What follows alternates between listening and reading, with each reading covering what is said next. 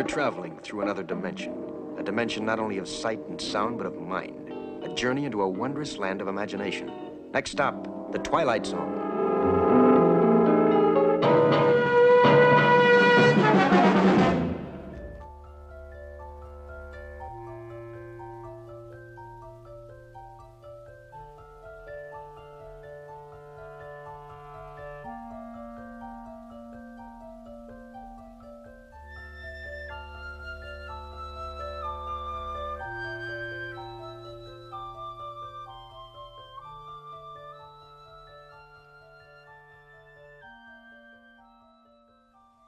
As The Twilight Zone rolled into its second season, the popularity of the show was really starting to grow.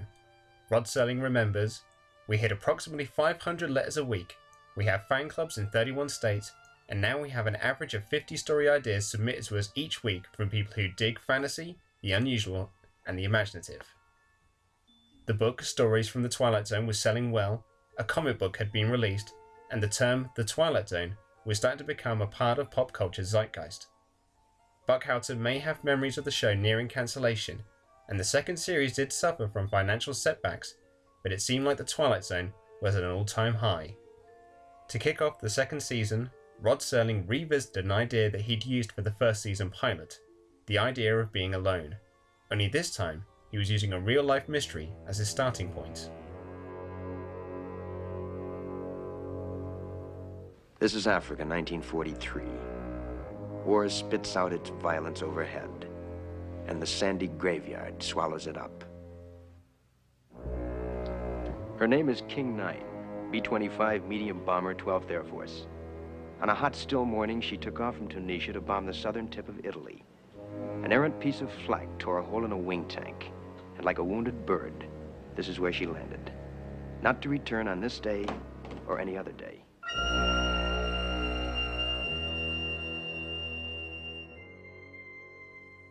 First broadcast on the 30th September 1960, written by Rod Serling and directed by Buzz Kulik. Now this is the first time Kulik had visited the Twilight Zone, but he was like a lot of directors at the time working on the same sort of shows.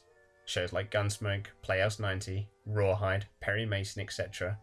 He directed a total of 9 episodes of the Twilight Zone, so we'll be seeing his name crop up again throughout the second, third and fourth season. He did direct some feature movies, but he returned to television to direct TV movies, which is why nothing really leaps off the page of his IMDb resume. Although according to what I've read online, the 1971 Brian song, starring James Caan and Billy D. Williams, is a very well praised movie. Now, the story for King 9 Will Not Return came from the real-life mystery of a B-24 Liberator bomber, Lady Be Good, which disappeared without a trace during the Second World War. The plane was to bomb Naples in 1943, along with 13 others, but due to high winds, it was separated from the rest of the squadron when it was the last to take off. The bad weather also meant that the mission wasn't really a success, so Lady Be Good flew back to the base in Libya, only they never made it back. From the reports since its disappearance, it seems the automatic direction finder on the bomber was broken and they flew over the airbase, failing to see the flares.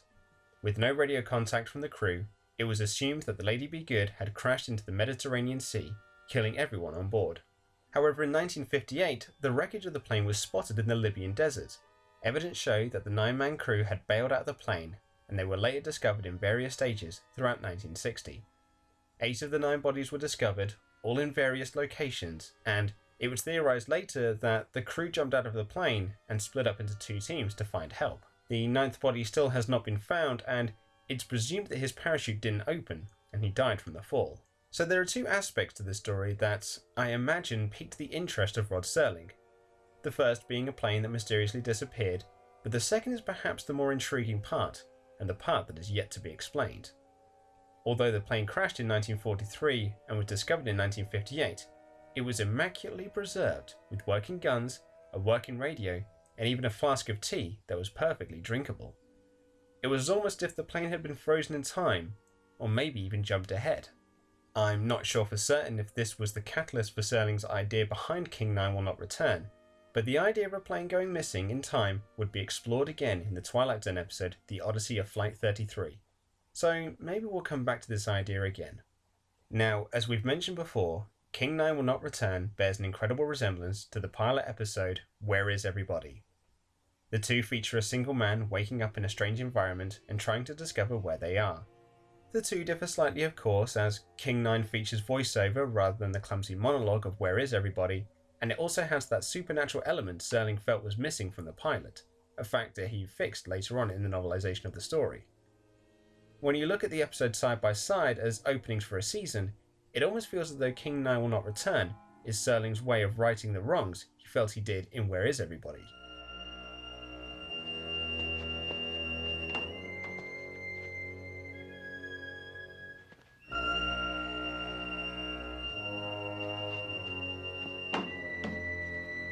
Oh yeah, I remember now.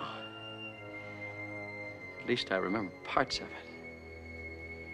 Wing tank hit, lost fuel all the way over. Fell behind, went off course and bellied in. And the crew. What about the crew? Hey, did they bail out? Did I order them to bail out? No. No, I didn't. We all wrote it in, all of us. Me. Well, I'm James Embry, captain. Yeah, that's who I am. Blake, co-pilot, Kransky radio operator and waist gunner. Jimenez navigator. Connors, he was a tail gunner. Klein, he was the upper turret gunner. Now, let's see, who else? Captain James Embry was played by Robert Cummings, and this would be his only visit to the Twilight Zone, and it came about because Cummings wanted Rod Serling to write a script for his own show, The Bob Cummings Show. Robert Cummings had a very storied film and television career, and, most interestingly about him, he basically lied his way into the industry. Feeling that Broadway directors wouldn't take on a local boy from Missouri, and given the demand for British actors in the early 30s, he posed as an Englishman under the name Blade Stanhope Conway, which scored him a successful number of shows. He would apply the same tactic again when he moved to Hollywood in 1934, acting as a rich Texan called Bruce Hutchins, which landed him the role as Jim Preston in The Virginia Judge in 1935. Eventually he went by his real name and achieved stardom in 1939, starring alongside Deanna Durbin in Three Smart Girls Grow Up. He would go on to star in many films throughout his career, notching up over 105 credits to his name. Perhaps his best known movies being Alfred Hitchcock's Dial M for Murder and Saboteur. He was a prolific TV actor and would star in My Living Doll with Judy Newmar in 1964 to 1965. He sadly passed away in 1990 at the age of 80, with his last active credit being the host of a televised 15th anniversary celebration of Walt Disney World at Walt Disney's Wonderful World of Color. There is a layer of tragedy to Richard Cummings' life, however, with him being a victim of the infamous Dr. Feelgood, Max Jacobson. But on more lighter notes, Robert Cummings was perhaps best known outside of his work for his ageless features. The man was born in 1910, so he would have been around 50 or nearing that age when he starred in King Nine Will Not Return, but he really doesn't look a day over 30. The story of King Nine Will Not Return may loosely be based on the real-life mystery of Lady Be Good, but there is a lot of truth behind Robert Cummings playing the role of Captain James Embry. In 1942, as the US was gearing to join World War II, Cummings joined the United States Army Air Corps, where he served as a flight instructor. After the war, he achieved the rank of captain, which would explain why he took to this role so well.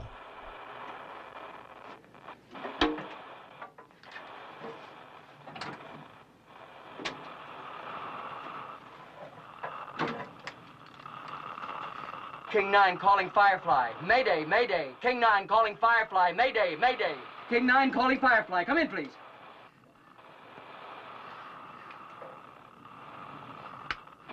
King 9 calling Firefly. Mayday, mayday. Come in, please.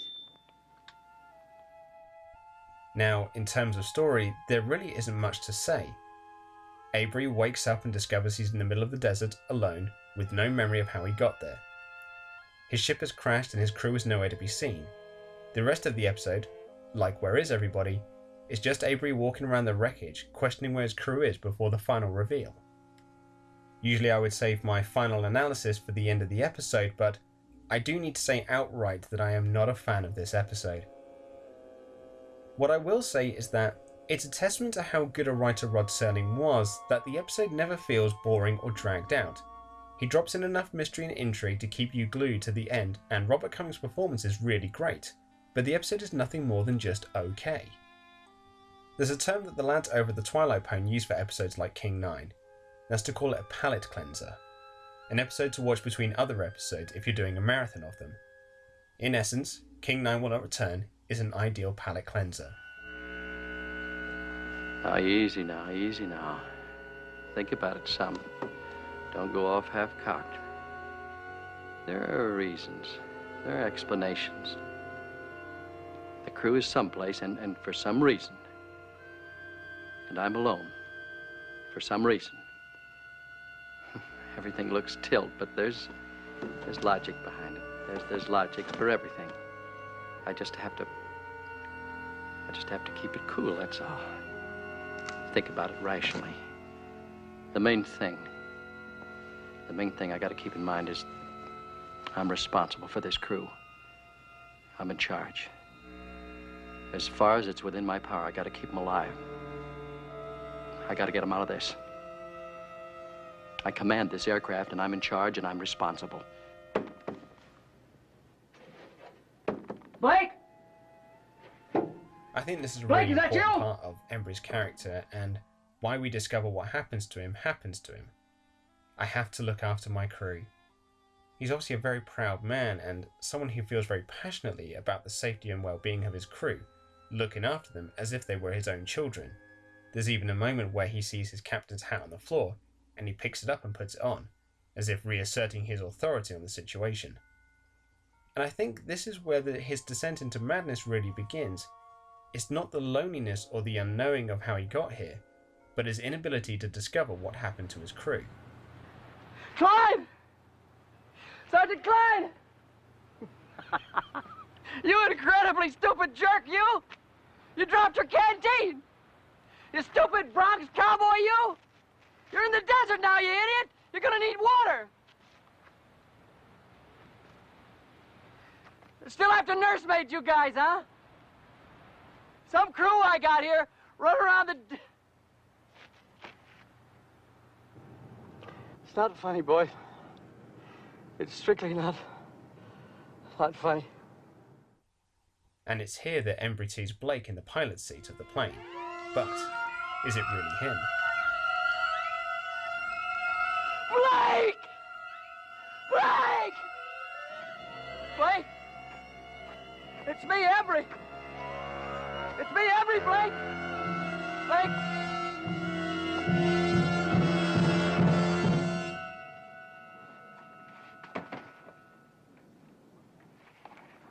Blake? Blake, where'd you go? A lot of King 9 Will Not Return is filled with silence, which I think adds to the eeriness of the episode. But the score used is not taken from Bernard Herrmann's Space Suite, as it was commonplace in the Twilight Zone. Instead, the score was by Fred Steiner and would be used again in future episodes. Steiner had done composing for shows like Rawhide and even some uncredited work on Gunsmoke, but he also worked on the sci-fi cornerstone Star Trek, as well as Star Trek The Next Generation, and the 80s revival of the Twilight Zone, funnily enough on an episode called A Day in Beaumont. The score for this episode works beautifully, and as I said, there's a lot of silence, but when the score does kick in, it has an incredibly ominous tone that works so much better for the episode, rather than just using stock cues from their library of music. King 9 Will Not Return was filmed on location in the desert near Lone Pine, California, and it's a great location as you can really feel the heat through the television. Just like you could in the Season 1 episode The Lonely, it adds a weight to the episode, and Embry's further descent into madness feels genuine, as you could just imagine that kind of heat. So Embry starts to question the reality of the situation. He starts to say things like he's laying in the desert with a fractured skull, or he's in a bed somewhere dreaming, switching between saying things out loud and having his thoughts read out over voiceover. Usually when a show would use this method, they would have someone off camera read the lines for the actor to react to, and then have them record them properly after filming was finished. But Buzz Kulik had Cummings record his voiceover prior to filming, so it could be played back to him while he was on set to react to. It works really well, as you can almost see Embry's thoughts being played out through his facial expressions, all the more genuine because it's his own voice. This methodology will also come into play when we come to the episode Nervous Man in a $4 Room, but let's not get ahead of ourselves. Or maybe I tied one on and I'm in a booth in a bar someplace with a pretty girl. Oh, this one tears it. This one really tears it. Wait till the medics get a hold of me. They'll never let loose. They'll put me on tour if they ever let me out of the bin, that is.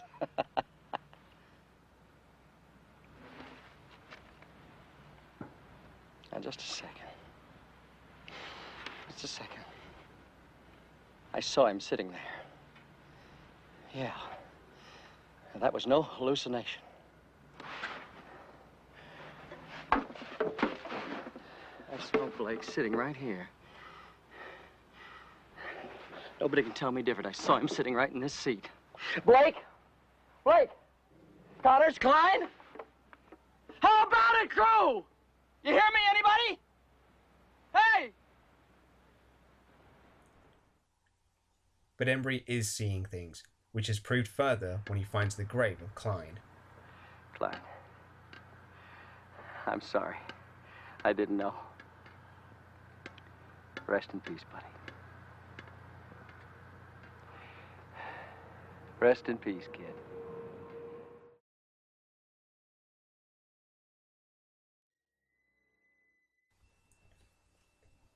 It's at this point of the episode where the intrigue really kicks in. Up until this point, the only question has been about where the crew is, but we've probably all worked out by now that they're dead, and Embry is hallucinating. But as he stands next to Klein's grave, some jets fly overhead. Hey, what kind of aircraft are those?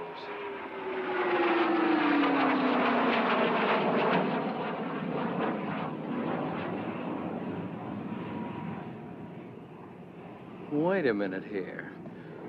What kind of... What are they? I've never seen any planes like that before. I've never seen any jets. Jets? Jet aircraft? How do I know about jet aircraft? This is 1943. There's no such thing as jet aircraft. But I know about it. I know about jet aircraft. F-106s, F-105, B-58s. I know all about it. Hey! Hey, where you guys going? Hey, what's going on here? Hey, what are you doing here? I think it's a really nice twist to the episode. As I said, I don't think there's a huge amount of mystery about where the crew is, so the introduction of the jets is a nice addition, even if it's something that isn't really built upon, because by this point, Embry has lost his mind and he just begins to maniacally laugh at the situation.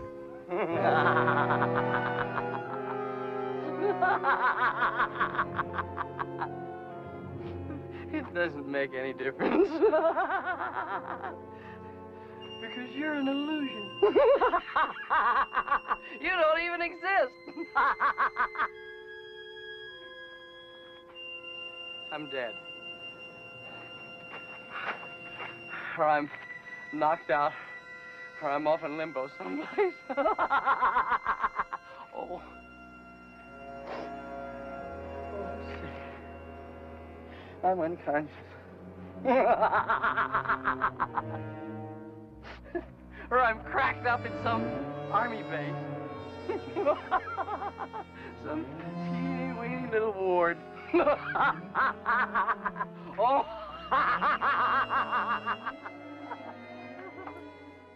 This really is where Robert Cummings shines in the episode. He's great throughout, but it's in these moments of pure madness where he really gets to go all out. He brilliantly changes from sane to insane like a light switch, and it really intensifies the emotion of the episode. And, as Fred's sign the score kicks in again, he sees his crew standing on a hill mound, smiling and happy, only it's another illusion of his mind. Clyde! Clyde! I knew you'd come back.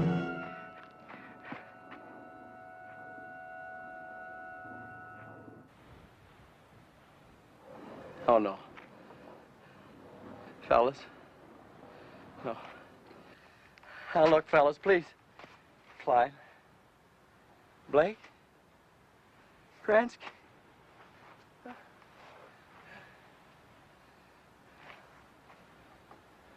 Phantom. Everything's a phantom. There isn't a thing, not a single thing that's real.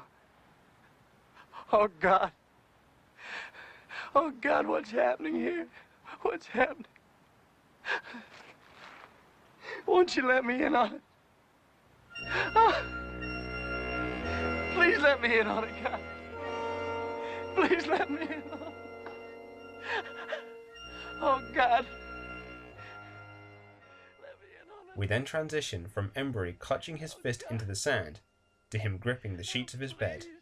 Captain James Embry is in a hospital. James Embry, age 41, single. Happened this morning. Went by a newsstand, looked at a paper, then went into shock. When the ambulance got there, he was almost catatonic. Is this what set it off, this front page? That's why I thought we ought to have a psychiatrist in on it. It's very odd. Yeah, I thought so, too. So I checked with the Pentagon in Washington, his Army background. Captain Air Force Flew B-25, Africa and Italy, 37 missions, discharged August 1943, recurrent fevers. Some suggestion of a psychological disturbance. But he was discharged before they could find out much about it. And this was his plane? His plane and his crew. Took off for Italy on what was supposed to be a routine flight. But Embry never went on that last mission. Reported in ill and someone else flew the plane for him. Never got back. And for 17 years, he's been carrying that around in his gut. So the doctors say that seeing the headline about the plane he didn't captain in put him in survivor's guilt shock. But there is one final twist in the tale. I think the worst part of it is over. At least the guilt is out in the open, and he knows what it is. That illusion certainly seemed real to him. A couple of days a week, it'll lose all reality. Doctor, these are Mr. Embry's clothes. He left them in the examination room. Put them on the desk here, nurse. I'm going back in the room. I'll take them in. Yeah, I'd like to talk to him in a day or so. Fine, I'll keep a check on it. What's that? It's sand. There are certain episodes of The Twilight Zone that have supernatural elements that aren't fully explained or explored. The first episode that comes to mind from our previous discussions is the Season 1 episode, And When the Sky Was Opened. And it's something that really splits Twilight Zone fans. Do we really need to have everything explained to us for the episode to be enjoyable?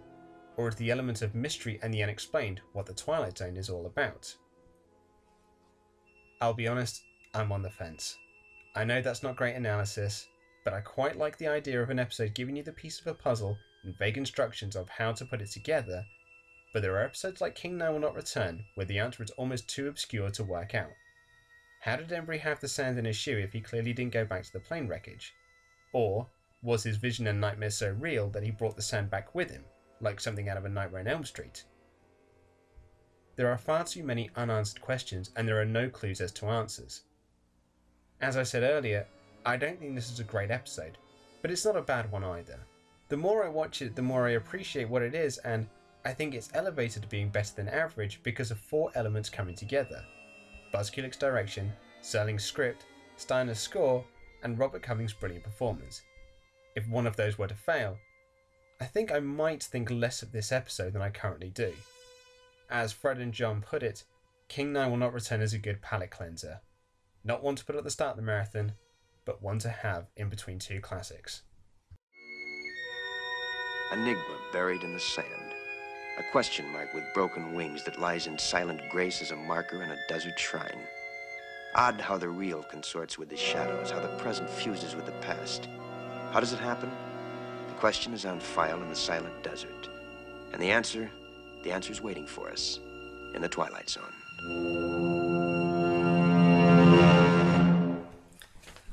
Well, I would apologise for the lateness of this podcast, but I feel it's rather redundant by this point. I always knew I'd be late on a couple of episodes, but I never thought it would be this long, so very sorry about that.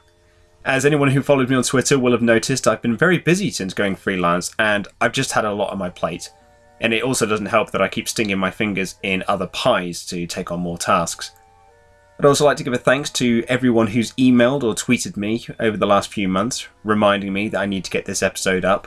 And also thanks to the guys at the Twilight Pwn for at least remaining consistent in the world of Twilight Zone podcasts. If you've not heard their show yet, you really should, as John and Fred are very talented guys and I highly recommend it. At least it comes out on a weekly basis. I was sent an email from Albie and Heather, who host the Quantum Leap podcast. Now, I love Quantum Leap, it's a really great show and it really holds up to this day.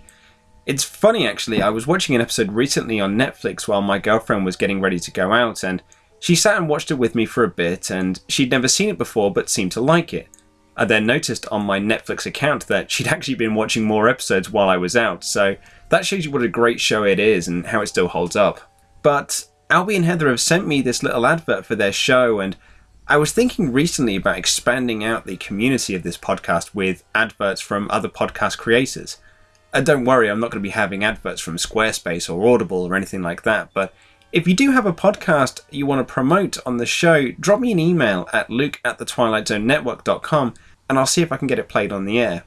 Hello, I'm Albie. And I'm Heather. And we do the Quantum Leap podcast. It can be found at quantumleappodcast.com and also on iTunes. We are starting at the beginning of Quantum Leap and going through all the episodes. This is my first time watching, and Albie has seen them during their original run. In each podcast, we talk about the overall thoughts of each episode. We do an episode recap if you haven't seen them in a while, just to refresh your memory. And then we do a detailed plot discussion. And we also have some great interviews. Scott Bakula, I remember being very, very generous of spirit and very, very kind to his fellow actors. It was my first kiss ever. So I am getting to kiss Scott Bakula on screen. And everybody involved with it was just terrific. And I'm always amazed that people come up to me and remember that episode and can quote things from it that I can't even quote. So if you're a leaper, it'd be great if you came and joined us. And if you've never heard of Quantum Leap, it's maybe a good time to start watching it because you have a podcast to go along with it. So please give our podcast a listen, and hopefully you like us and stick around. Go to quantumleappodcast.com to listen to new episodes. Just before I hear your thoughts, I have a quick note from the website Bloody Disgusting, who have a great competition for the Twilight Zone, the 5th Dimension Limited Edition DVD box set. It's a very cool collection, and it's got all 5 seasons of the original series as well as the 80s series too. It's a 41 disc set, so it's well worth a look if you hear this in time. But that's enough from me. Let's open the mailbag for Submitted for Your Approval.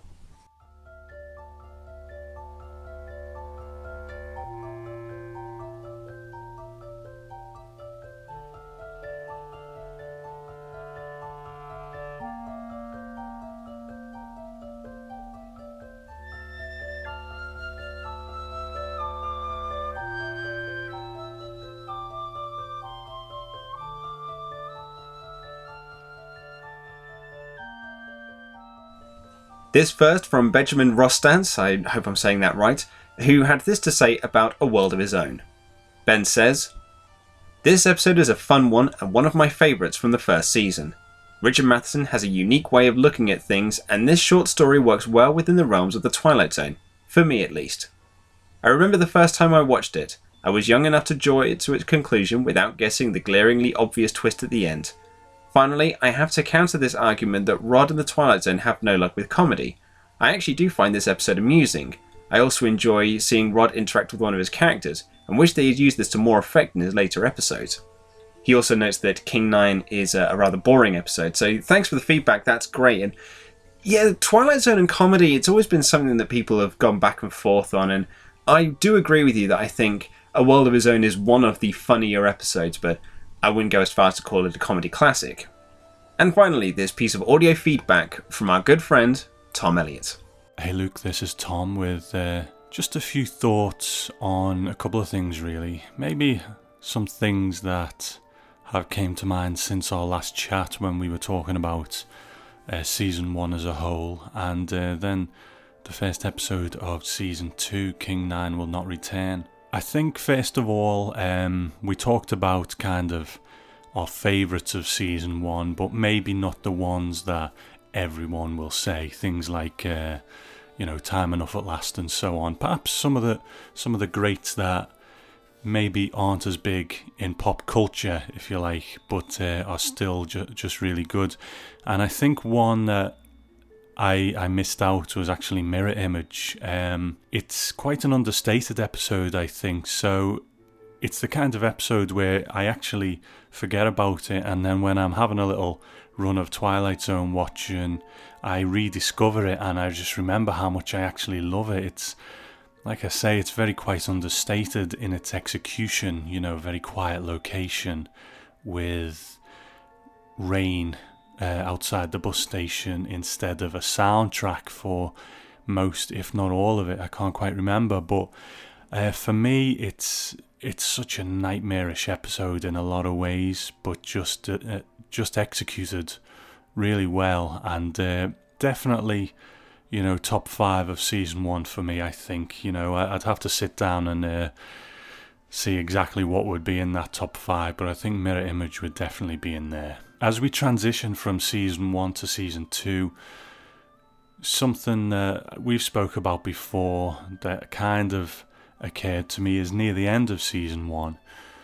In Rod Serling's opening narrations, he starts to close the opening narration with the words, "In the Twilight Zone." Originally, he would do this opening narration, this opening monologue, and that would be that. And then at the end of the episode, he would close it out with something, something, something, the Twilight Zone. Now, for me, that's the way I always preferred it. It was like, almost like he was posing a question to the audience, or submitting something for your consideration at the very least. And I know it wasn't always a question as such, but he was putting something out there for you to consider. And the answer in the end was always the Twilight Zone. So I always preferred it when the Twilight Zone wasn't said in that opening narration. I mean, it's not a deal breaker as such. There's still some good opening narrations that close that way, but for me, I always preferred it when he left that until the end. And so it's been interesting watching this first episode, King Nine Will Not Return, because I thought that it had crept in for good at the end of season 1, because it started to become a thing then. But actually in the first episode, he doesn't close out his opening narration with the Twilight Zone. So we'll see how that develops over season 2 and where that really becomes a thing. As far as the episode itself goes, King Nine Will Not Return, you know, I'm not the first to say it. I'm sure you've said it in your summing up of the episode, in that it's very much a kind of retread of the first episode of the Twilight Zone, Where Is Everybody? But if you look at Where Is Everybody and you think, well, what are the flaws in that episode? Well, firstly, he's walking around this town talking to himself. You know, none of us, well, most of us, really go through life when we're on our own, speaking aloud. It just doesn't happen. So in King Nine Will Not Return, a lot of that is internal, except when he's really starting to crack under the pressure, and then understandably he will actually shout out or, you know, say things. But all those other bits when he's just walking around trying to figure out what's going on, all that's internal. So you could say, okay, Rod Serling's looked at that and said, well, this could be better, and he's fixed it. Now the second thing, very famously, is in Where Is Everybody, there is that element of the unknown, that kind of touch of the Twilight Zone that isn't really there. And as I mentioned way back when, Serling fixed it in the novelization of the episode when he added this unknown kind of element, this unexplainable element rather than unknown, in the form of the cinema ticket in the character's pocket. So in King Nine Will Not Return, the cinema ticket is the sand in the main character's shoes. So he's fixed kind of the two main flaws of it. Does it make for a better episode? I don't know. You know, I suppose technically you could say it is. I think it's a very well done episode. I have no problems with it. But on this rewatch, I think just having that in mind maybe takes something away from it for me. Like I say, there's nothing wrong with it as such, but when you can kind of see the mechanics at work, sometimes it takes away from it a little, and I don't find it as rewatchable as it should be. You know, Where Is Everybody? I don't think is an amazing Twilight Zone episode, but I can still, if I'm watching a few episodes, I can still watch it and enjoy it because it is what it is, and it is the one that did it first, whereas King 9 Will Not Return is a retread. So the jury's out a little for me. You know, I like I say, I don't dislike it, but knowing where it came from, if you like, it just sort of, I don't know, maybe loses something. But anyway, thanks again for having me on last time, Luke. Hope I haven't rambled on too much this time. And, you know, I look forward to watching along with Season 2 with you. Like I said, I think it's going to be a bit of a rougher ride than Season 1, but that's the way it goes. And hopefully I'll send some feedback in down the line as well. Take care, mate. Bye. That's great, Tom. Thanks for that. Good shout on Mirror Image as well. That's a really, really great episode. And speaking of the rougher ride that is Season 2, our next up will be The Man in the Bottle. I won't promise you it will be next week, but it will be here with you soon. So until next time, bye-bye.